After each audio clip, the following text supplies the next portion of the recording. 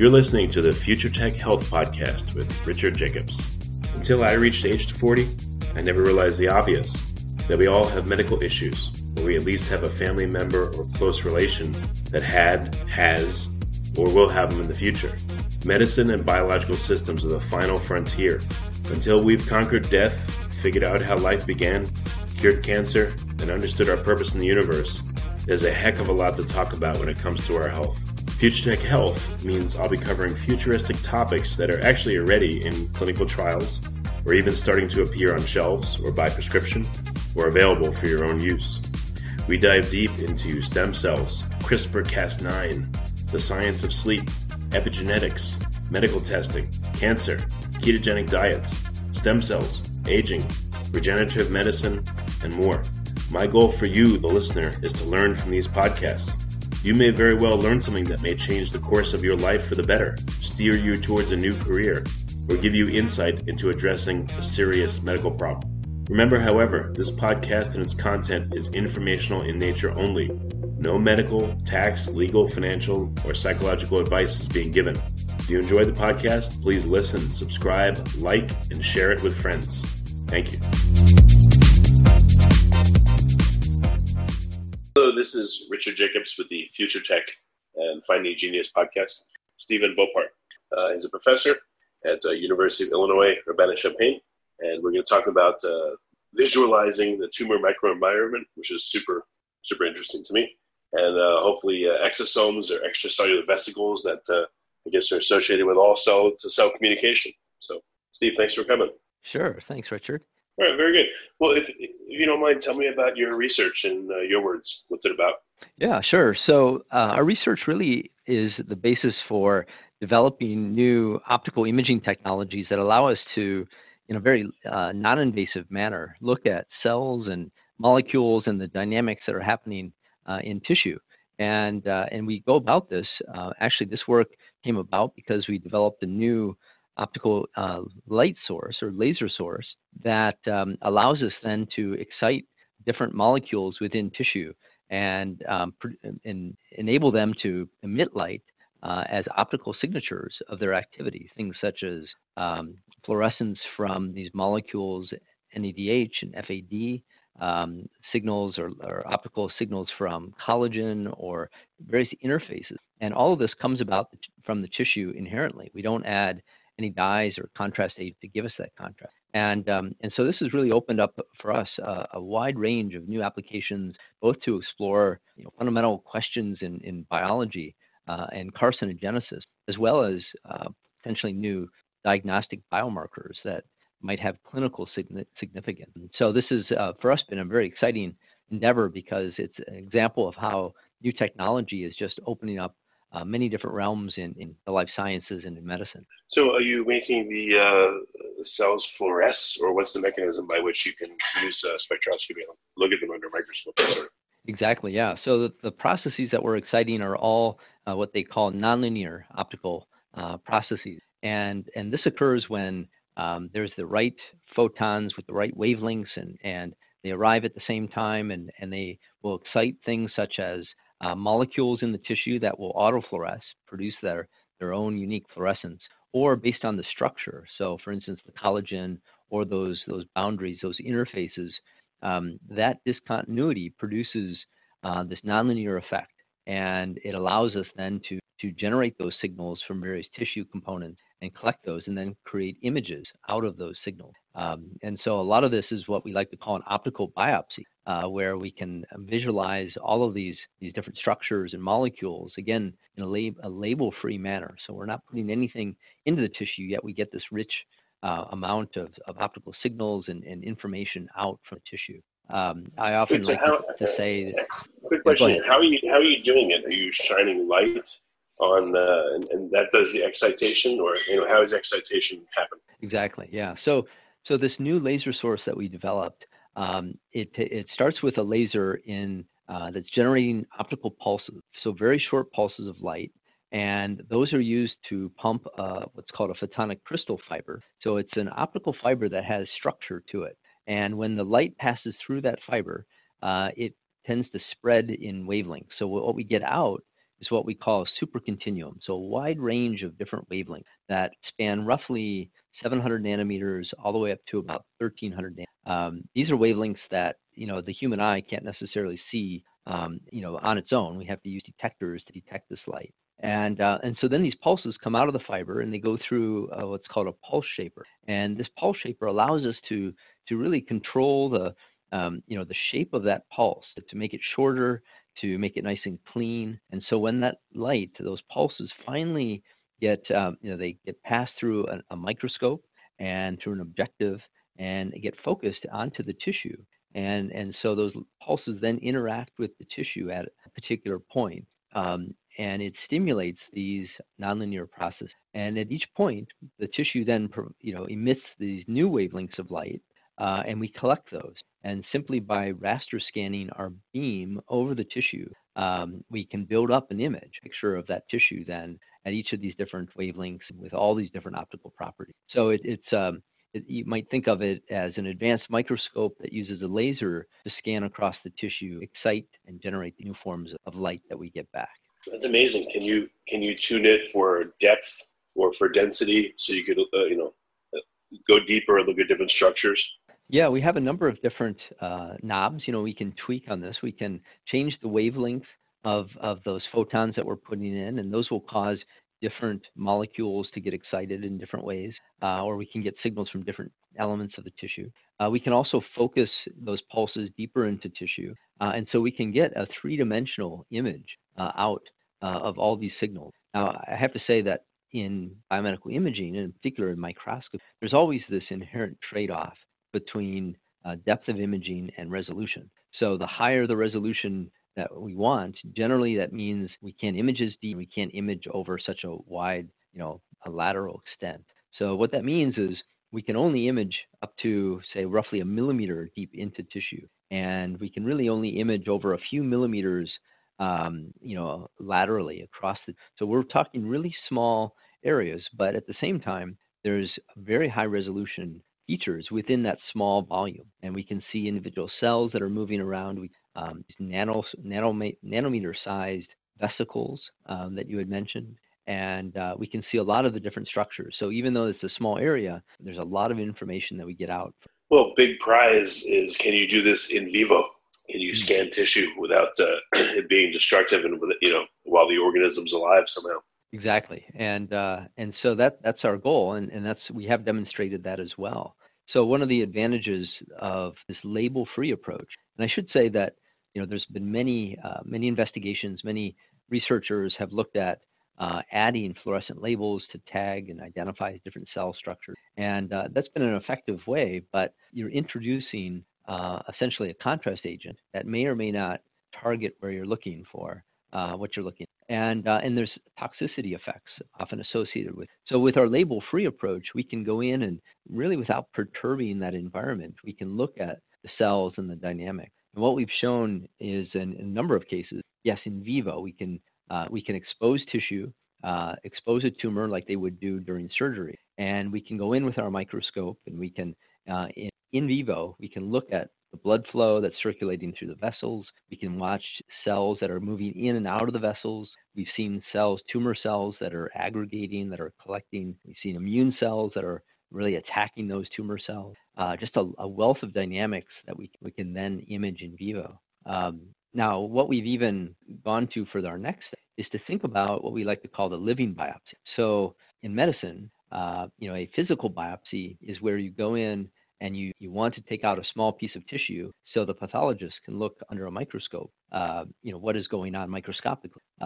What we want to do, however, and what's usually done is when that tissue comes out, the first thing that pathologists do is they place it in formalin or a chemical that really kills all the cells in the tissue. And it's an effort to try to preserve the structure. And that's what you make a diagnosis. But what we claim is that really throwing away a lot of important information about the cell dynamics, the metabolism. And so can we actually take out tissue instead of killing it right away? Can we put it into a chamber and keep it alive? Can we culture it, much like they do tissue and cell cultures already? But culture it and try to keep it as viable as long as possible, maybe a couple hours, maybe up to And during that time, we can image it with our advanced microscope to be able to look at all these dynamics. And we think that there's going to be a lot more information we can get from these tissues by doing this way. And then, of course, you can always kill it and fix the tissue with the standard histology process. But we think that we're going to see more of this, more of the in vivo, more of the living biopsy. I don't know if this is ridiculous, but could you ever miniaturize the system where you could literally put it, I don't know, inside someone's intestine, for instance, and literally in vivo with like a tiny camera and laser see things? Or is that just absurd? No, that's definitely a direction we're headed to, because as many people know, there's all sorts of optical instruments that can be inserted into the body. There are endoscopes that can go down the GI tract into the respiratory tract. Most of these have cameras that they're just using to look at the surface of tissue. With this type of imaging, we can also deliver these optical pulses through optical fibers, and we think we can send those fibers into the body as well. So there may be a camera that looks at the surface of the and then they can use our technique to be able to look microscopically at the below the surface and with much higher resolution to be able to look at those cells. So we think that with some engineering of these beam delivery systems, we believe we can do this type of the body. So what kinds of things have you been looking at? You said you can see individual cells, you can see immune function. Have you isolated, let's say, a eukaryotic cell and literally looked at the substructures, the organelles, and the structure of the cell, or bacteria? Have you tried to train this on a bacteria swimming in culture and see if you can see deeper into it? Yeah, we've been really excited about all these ideas, what we can use, and the main idea is that we can now get access to functional metabolic signals from these cells. So one of our main focus has been on actually putting this technology onto a portable cart, a medical cart, that we've taken into the operating room during breast cancer surgery for humans. And for instance, when the surgeon removes that tissue mass, that we've been able to image that tissue in real time right there in the operating room and been able to look at making some of these measurements. And so what we look at is we look at the cells that are present, we look at the collagen and the structure of the we can tell some idea about how aggressive the tumor is by looking at how metabolically active the cells are. So generally, tumor cells are going to be more metabolically, and those signatures show up very clearly on our imaging. So that's one way for us to look at the tumor cell. Now, I had mentioned these extracellular vesicles, and that's been a really exciting area for us because the whole research, medical and scientific communities have recognized that these vesicles are very important in a lot of normal biological processes, but also in disease such as cancer. And cells will put out these vesicles. They're essentially packages of signaling molecules that they package and they put out and they circulate through the body and they get taken up by other cells. And in fact, that's how cells will communicate with one another, even completely across the body, is through these vesicles. Now in cancer, these tumor cells rev up and they put out many-fold, orders of magnitude more of these vesicles. And all of these vesicles carry with them a signature that resembles or replicates that of the parent cell. So what we've found is that with our imaging, we're able, for the first time, to be able to detect these vesicles and not only detect them and quantify how many there are, but also measure their signature, their metabolic signature. And in fact, from that, we can tell how aggressive a tumor may be just by simply looking at these vesicles. So that's very exciting to us because what that means is that if somebody has a cancer somewhere and we can be able to sample those vesicles, they appear in blood, they appear even in urine, as well as tissue. But if we can sample those, we can then tell if those vesicles came from a tumor cell and in fact how aggressive that tumor is. So this for us has been really exciting because that means we don't have to necessarily image the tumor, we can image the signals that are coming from those. And so that's been a very exciting avenue for us to apply this. So what have you seen about the tumor microenvironment specifically that maybe science didn't know before? Yeah. So as I mentioned, a lot of what science knew before is the structure. So we can see structural changes. That a tumor cell, a mass, a tumor creates a massive tumor cells. We can see changes in the vasculature. These are structural changes that we're all familiar with. But what we're starting to discover too is now we can get images that show, which cells are more metabolically active. And we're seeing some cells are metabolically active more so than others. And we can start to differentiate, okay, this is a normal fibroblast versus here's a tumor cell. We can see these vesicles, and we see a lot more them being produced from the tumor cells compared to normal cells. In that microenvironment, we see how the collagen structure has changed. We can start to see these, again, a high density of vesicles. In fact, that was the clinical study we did, and that was published in Science Advances December, where we took a portable imaging system and brought it into the operating room. We were looking at these vesicles from these tissue samples, and we could even predict, we can see that there was a statistically significant difference or increase in the number of vesicles compared to controls. And again, depending on how aggressive the tumor is, we could statistically differentiate how aggressive that. So what this suggests is that just by looking at the microenvironment, even a small little area of the tissue, we could tell a lot about what's going on in the patient and how aggressive that. Are you able to tell the different types of vesicles? And are you able to pick up any surface features or interior features? I know they're tiny. Were you just able to count them? Yeah. So we could do a couple of things. So these vesicles, and cells put out different types of vesicles. So the smallest are called X's, and those are usually between 50 nanometers and usually up to about 300, 400 nanometers in size. Then there are microvesicles, which are from about 300 nanometers up to about 1,000 nanometers or a micron. And then greater than that, there are what's called apoptotic bodies. These are larger vesicles that cells put out when the cells are actually. What we're sensitive to is those smaller ones. And because of their size, because they contain what we believe is a high amount of the coenzyme NADH, we're able to detect the fluorescence from those. So NADH, as I said, was one of the autofluorescent molecules involved in metabolism, and it's one of those molecules detectable free. Now, what we think is happening is that you have an aggressive tumor cell, and that tumor cell has a high metabolism, and it's sending out these vesicles. And these vesicles contain a small amount of the cytoplasm from the original parent. So if the parent cell is highly aggressive, that means it's going to have signaling molecules, coenzyme molecules, in the vesicles that are essentially sampling what the parent cell has. So what we see is we can not only count the number of vesicles, but we can look at the optical signatures coming from the vesicle, and we can sample how metabolically active or what metabolic molecules are present in those vesicles. And as I said, they're sort of representing the original parent cell. And that's why we can make that correlation back. We can say, here's a vesicle that has a high amount of NAD, and therefore it came from a very aggressive tumor cell in the body. And so, yes, more than just counting, we can characterize these vesicles optically. But even within a certain size range, can you tell surface features of them, or can you identify different kinds of vesicles, even beyond size? So that's correct. Yeah, that's a major question that the whole field is grappling. It's very difficult to really identify what are the surface receptors or molecules on these vesicles. It's also very difficult to identify exactly what the content is.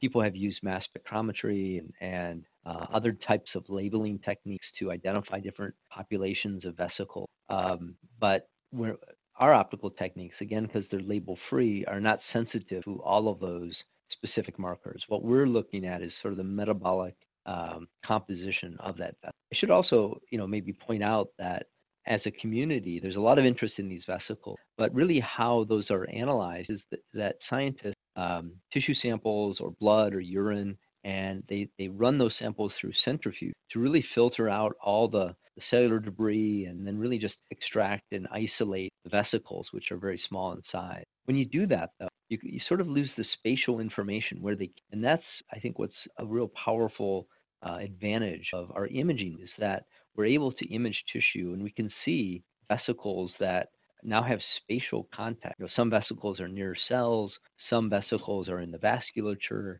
and what we're seeing is that vesicles are very different depending on where they're located in the tissue. And again, most of the ways that we analyze these today, you lose that if you don't image. So I think there's going to be a lot more that we can learn from just the imaging, the spatial distribution of where those vesicles are. Have you been able to count the numbers? You said tumors put out a lot more than regular tissue. How many more? And are they just going crazy, spitting them out? Like, what have you observed? They are, yeah. So it's several orders of magnitude more.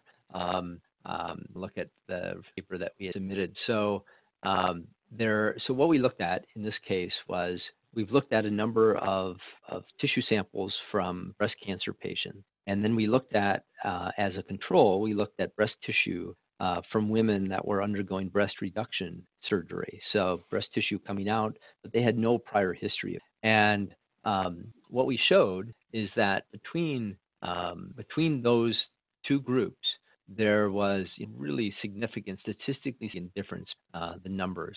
And it's roughly, just looking, I would say a 4 to 5-fold difference in the density of these vesicles. And that's how we characterize this, how many vesicles per nanoliter of volume in each of those. But clearly a significant difference between those. And then we also looked at the grade. So in the case of breast cancer, we looked at invasive ductal carcinoma. So invasive, and these have different histological grades based on what a pathologist would as being aggressive, minimally aggressive. And there too, just based on the density, we would see statistically differences, grade 1, grade. And roughly there was about a factor of 2 or 3-fold increase in number of. Were they, so there's a lot more, and were they of different, was it a different size profile? So we didn't really look at the size profile distributions between these exosomes, microvesicles, apoptotic bodies. Mostly we focused on the microvesicles. So again, those were roughly between 300 nanometers to about 1,000. And the reason is that this was a size, it was still very small, still, those are not imaged by other mechanisms. But they were large enough to contain enough of this NADH, the cytoplasm, the parent cell, to give us a strong. And I should point out, when people do histology, these tissues, the histological processing actually washes out these vesicles. And so that's why if you just look at most pathology slides, histology, you won't see these vesicles because they're just lost in that processing. But because we're able to do this in fresh tissue and even in vivo, those vesicles are there and something. If you, another weird question, if you had a jar that was the size of the cell and you filled it with vesicles, like how many would fit in there? Meaning if the cell was atomized into exosomes completely, how many exosomes would make up the entire contents of the cell?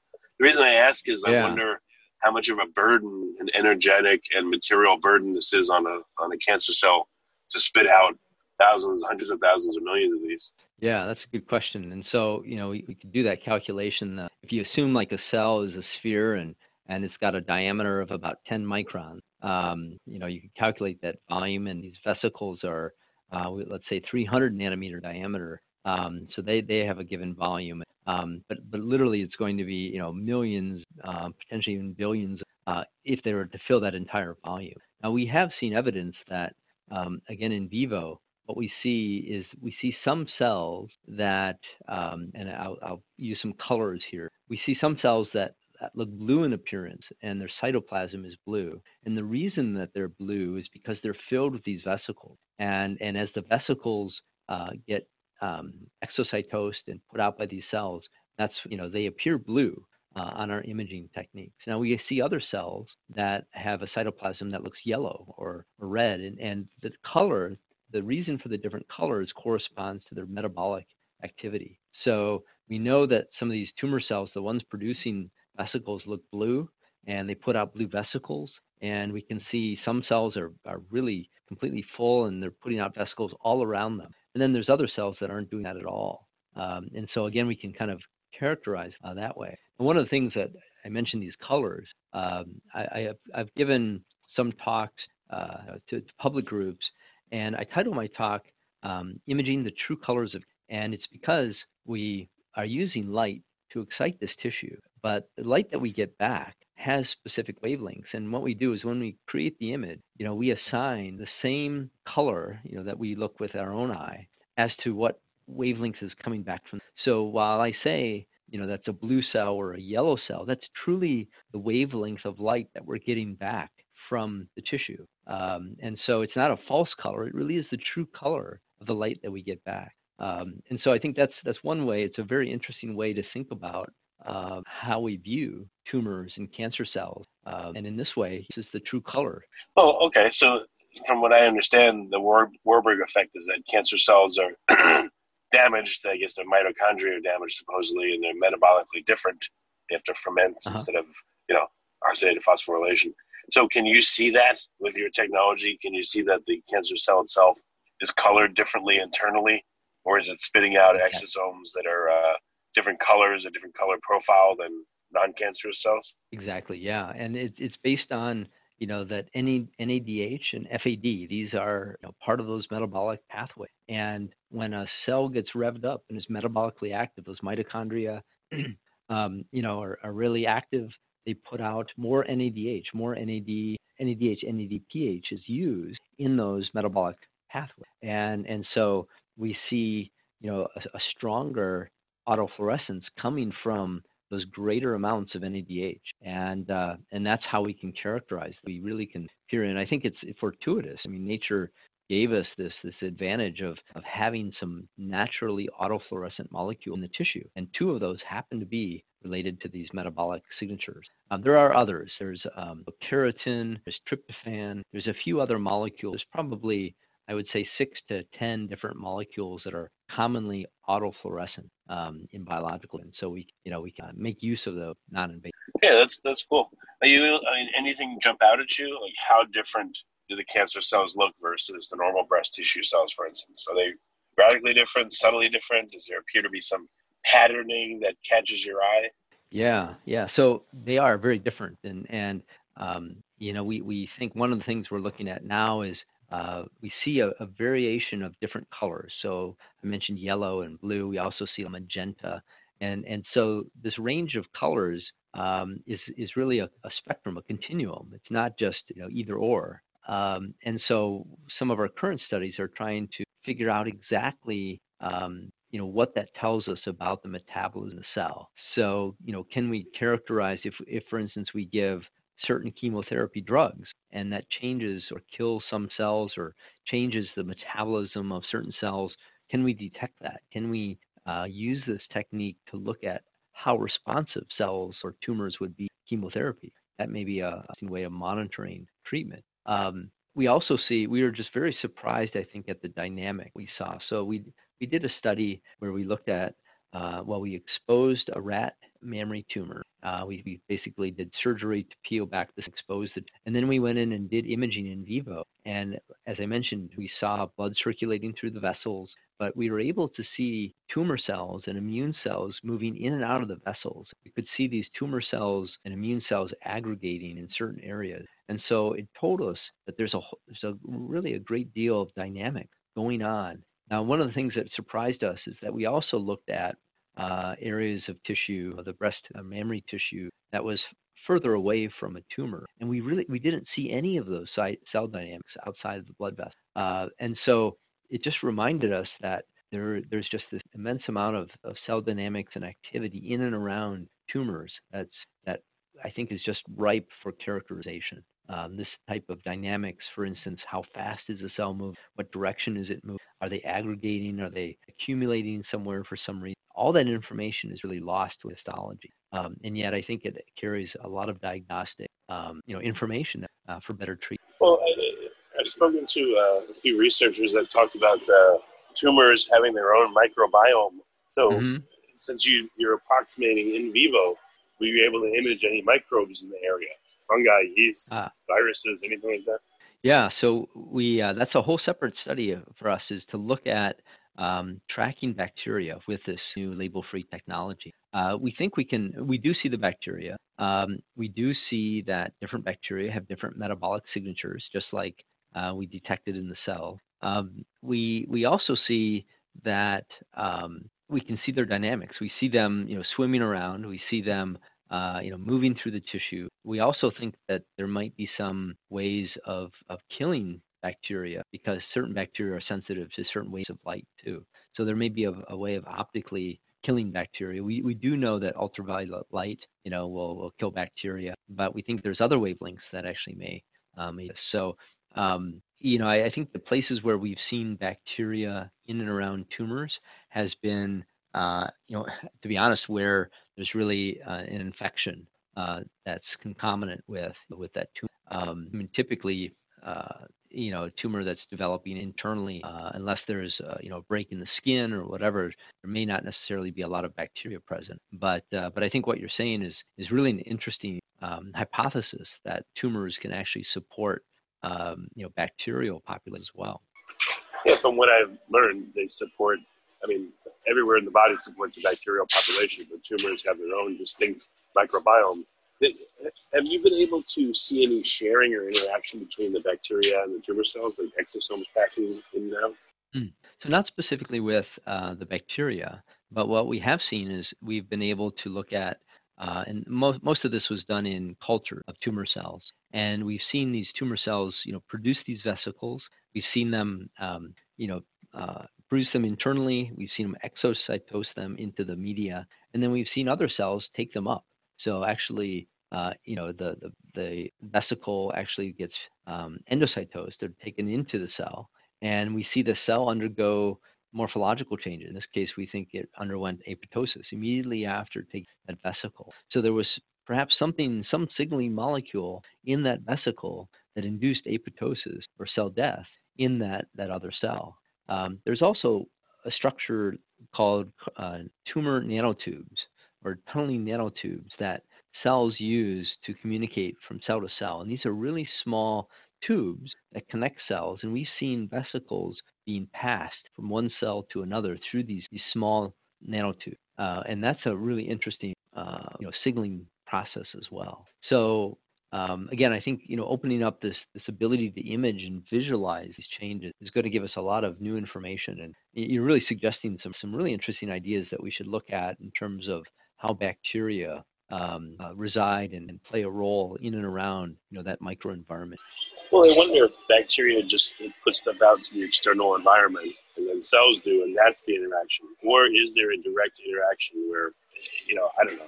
I guess the craziest thing would be if a bacteria extends like a pili and it connects to one of our eukaryote or a rat cell, let's say, and then vice versa. That would be incredible.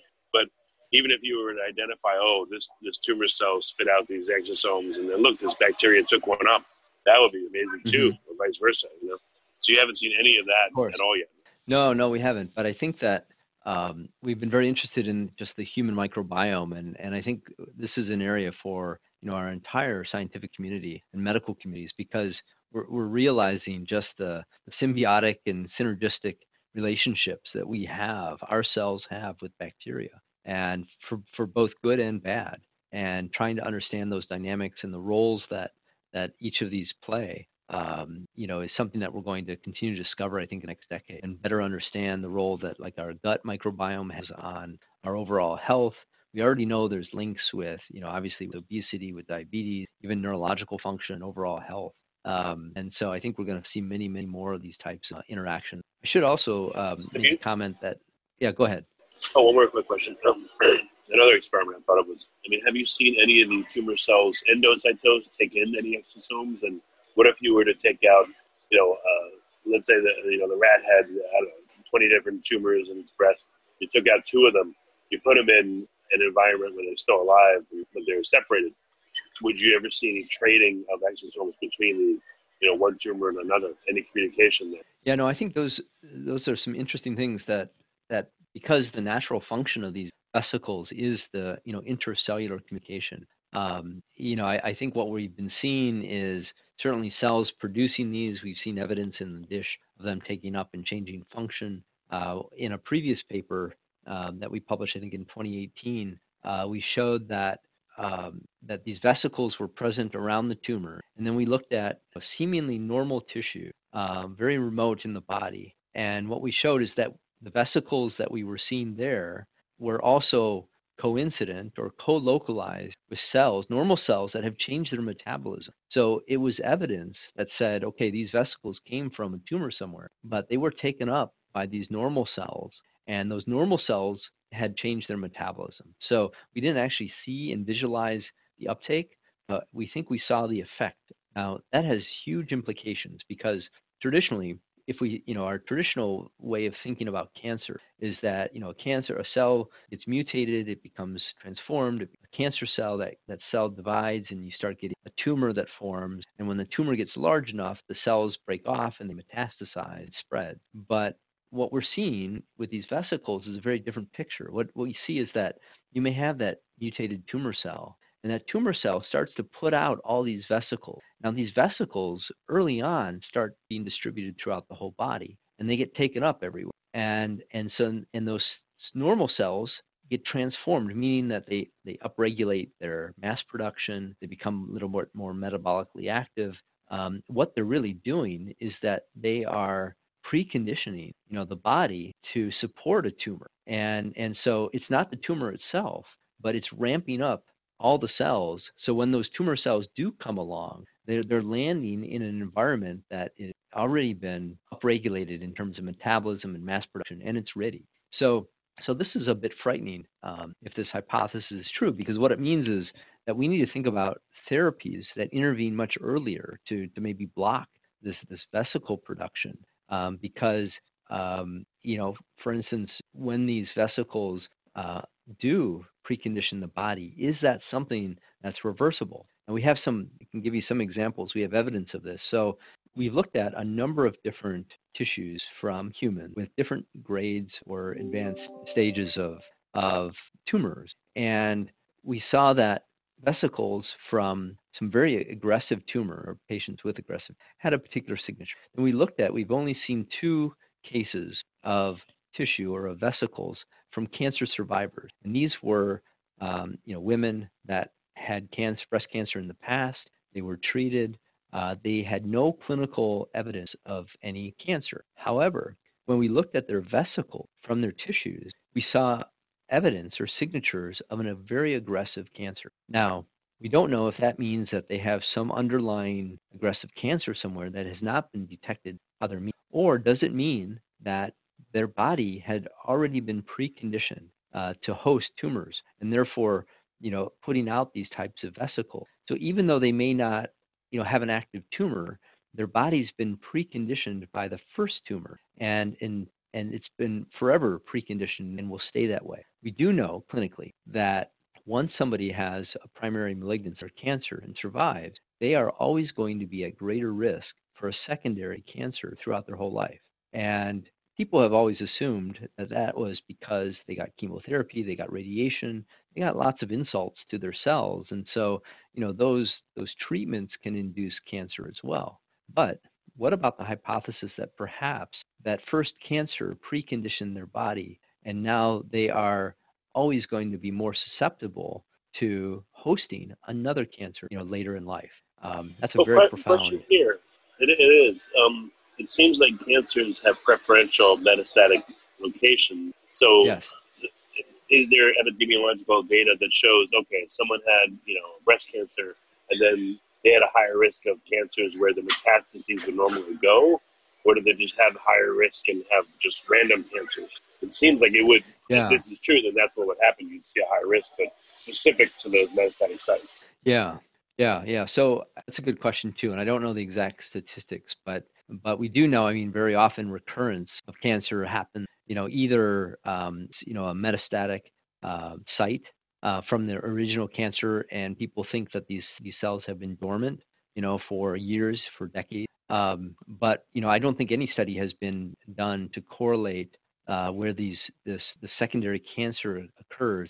Say, what has been the vesicle density, right, of that site? Like, did these vesicles, did that secondary cancer occur at a site that was primed by? I don't think we know. Since you have this, you're able to see again inside cells, and you're able to see vesicles. Have you seen biogenesis of vesicles? Have you seen them also internalized and find their final destination within the cell when they're internalized? So our resolution doesn't allow us to be able to look at that fine of detail. So we have seen, vesicles that are being exocytosed and endocytosed, so in and out of the cells. But as far as their formation inside the cell, we don't have the resolution to track that. And that is a direction. There are a lot of optical techniques called super resolution techniques that that we think would allow us to do some of this. The problem is a lot of these super resolution techniques require or utilize fluorescent labels. So we could do this. We could fluorescently label vesicles and maybe use these techniques. But it is an active area we're looking at to see whether or not we, in a label-free manner, try to track these vesicles, inside of cells. Yeah, a lot of amazing stuff you're working on. It's really, really super cool. So, what are some specific experiments that you think will have some resolution for you in the next year or so? Mm-hmm. Yeah. So for us, we're looking at trying to better understand what is inside these vesicles and what roles that they play. So for instance, one thing we've noticed is that we think these vesicles over time, they lose, or these optical signatures change over time. And we hypothesize that that's because the NADH, these coenzymes within the vesicles, is changing. We think that there might be essentially a functional life to these vesicles. There are many commercial vendors who will actually sell vesicles for researchers to buy, but these vesicles may be quite old. And so while they're there structurally, they may not be functionally active, or that functional activity may have changed. So we're looking at can we identify this and track these in cells and in tissues over time. We're also looking at, a lot of machine learning and various types of neural networks to be able to use this information that we get for diagnosis, and to really be able to identify what does it mean when we have these vesicles, these labeled signals, can that be for more diagnostic? So I think for us, it's a really exciting time because we've got this new technology, new tool, and there's just so many different applications. We're really excited about where they're going to go. Excellent. What's the best way for people to learn more, see some of your papers, and get in contact? Yeah, so we have a website, my group's website. My group's the Biophotonics Imaging Laboratory at the University of Illinois at Urbana-Champaign. Our website is biophotonics.illinois.edu. And through our website, we've got all our publications are there that can be downloaded. We've got a lot of background material on just the technology that we use. And I think that's a great entry point. I'm also open if people want to contact me, and happy to talk about ideas and new things that we might be able to do with this technology. Excellent. Well, Stephen, thank you for coming. It's been a great call. Well, thank you, Richard. It's been a pleasure, and thanks again.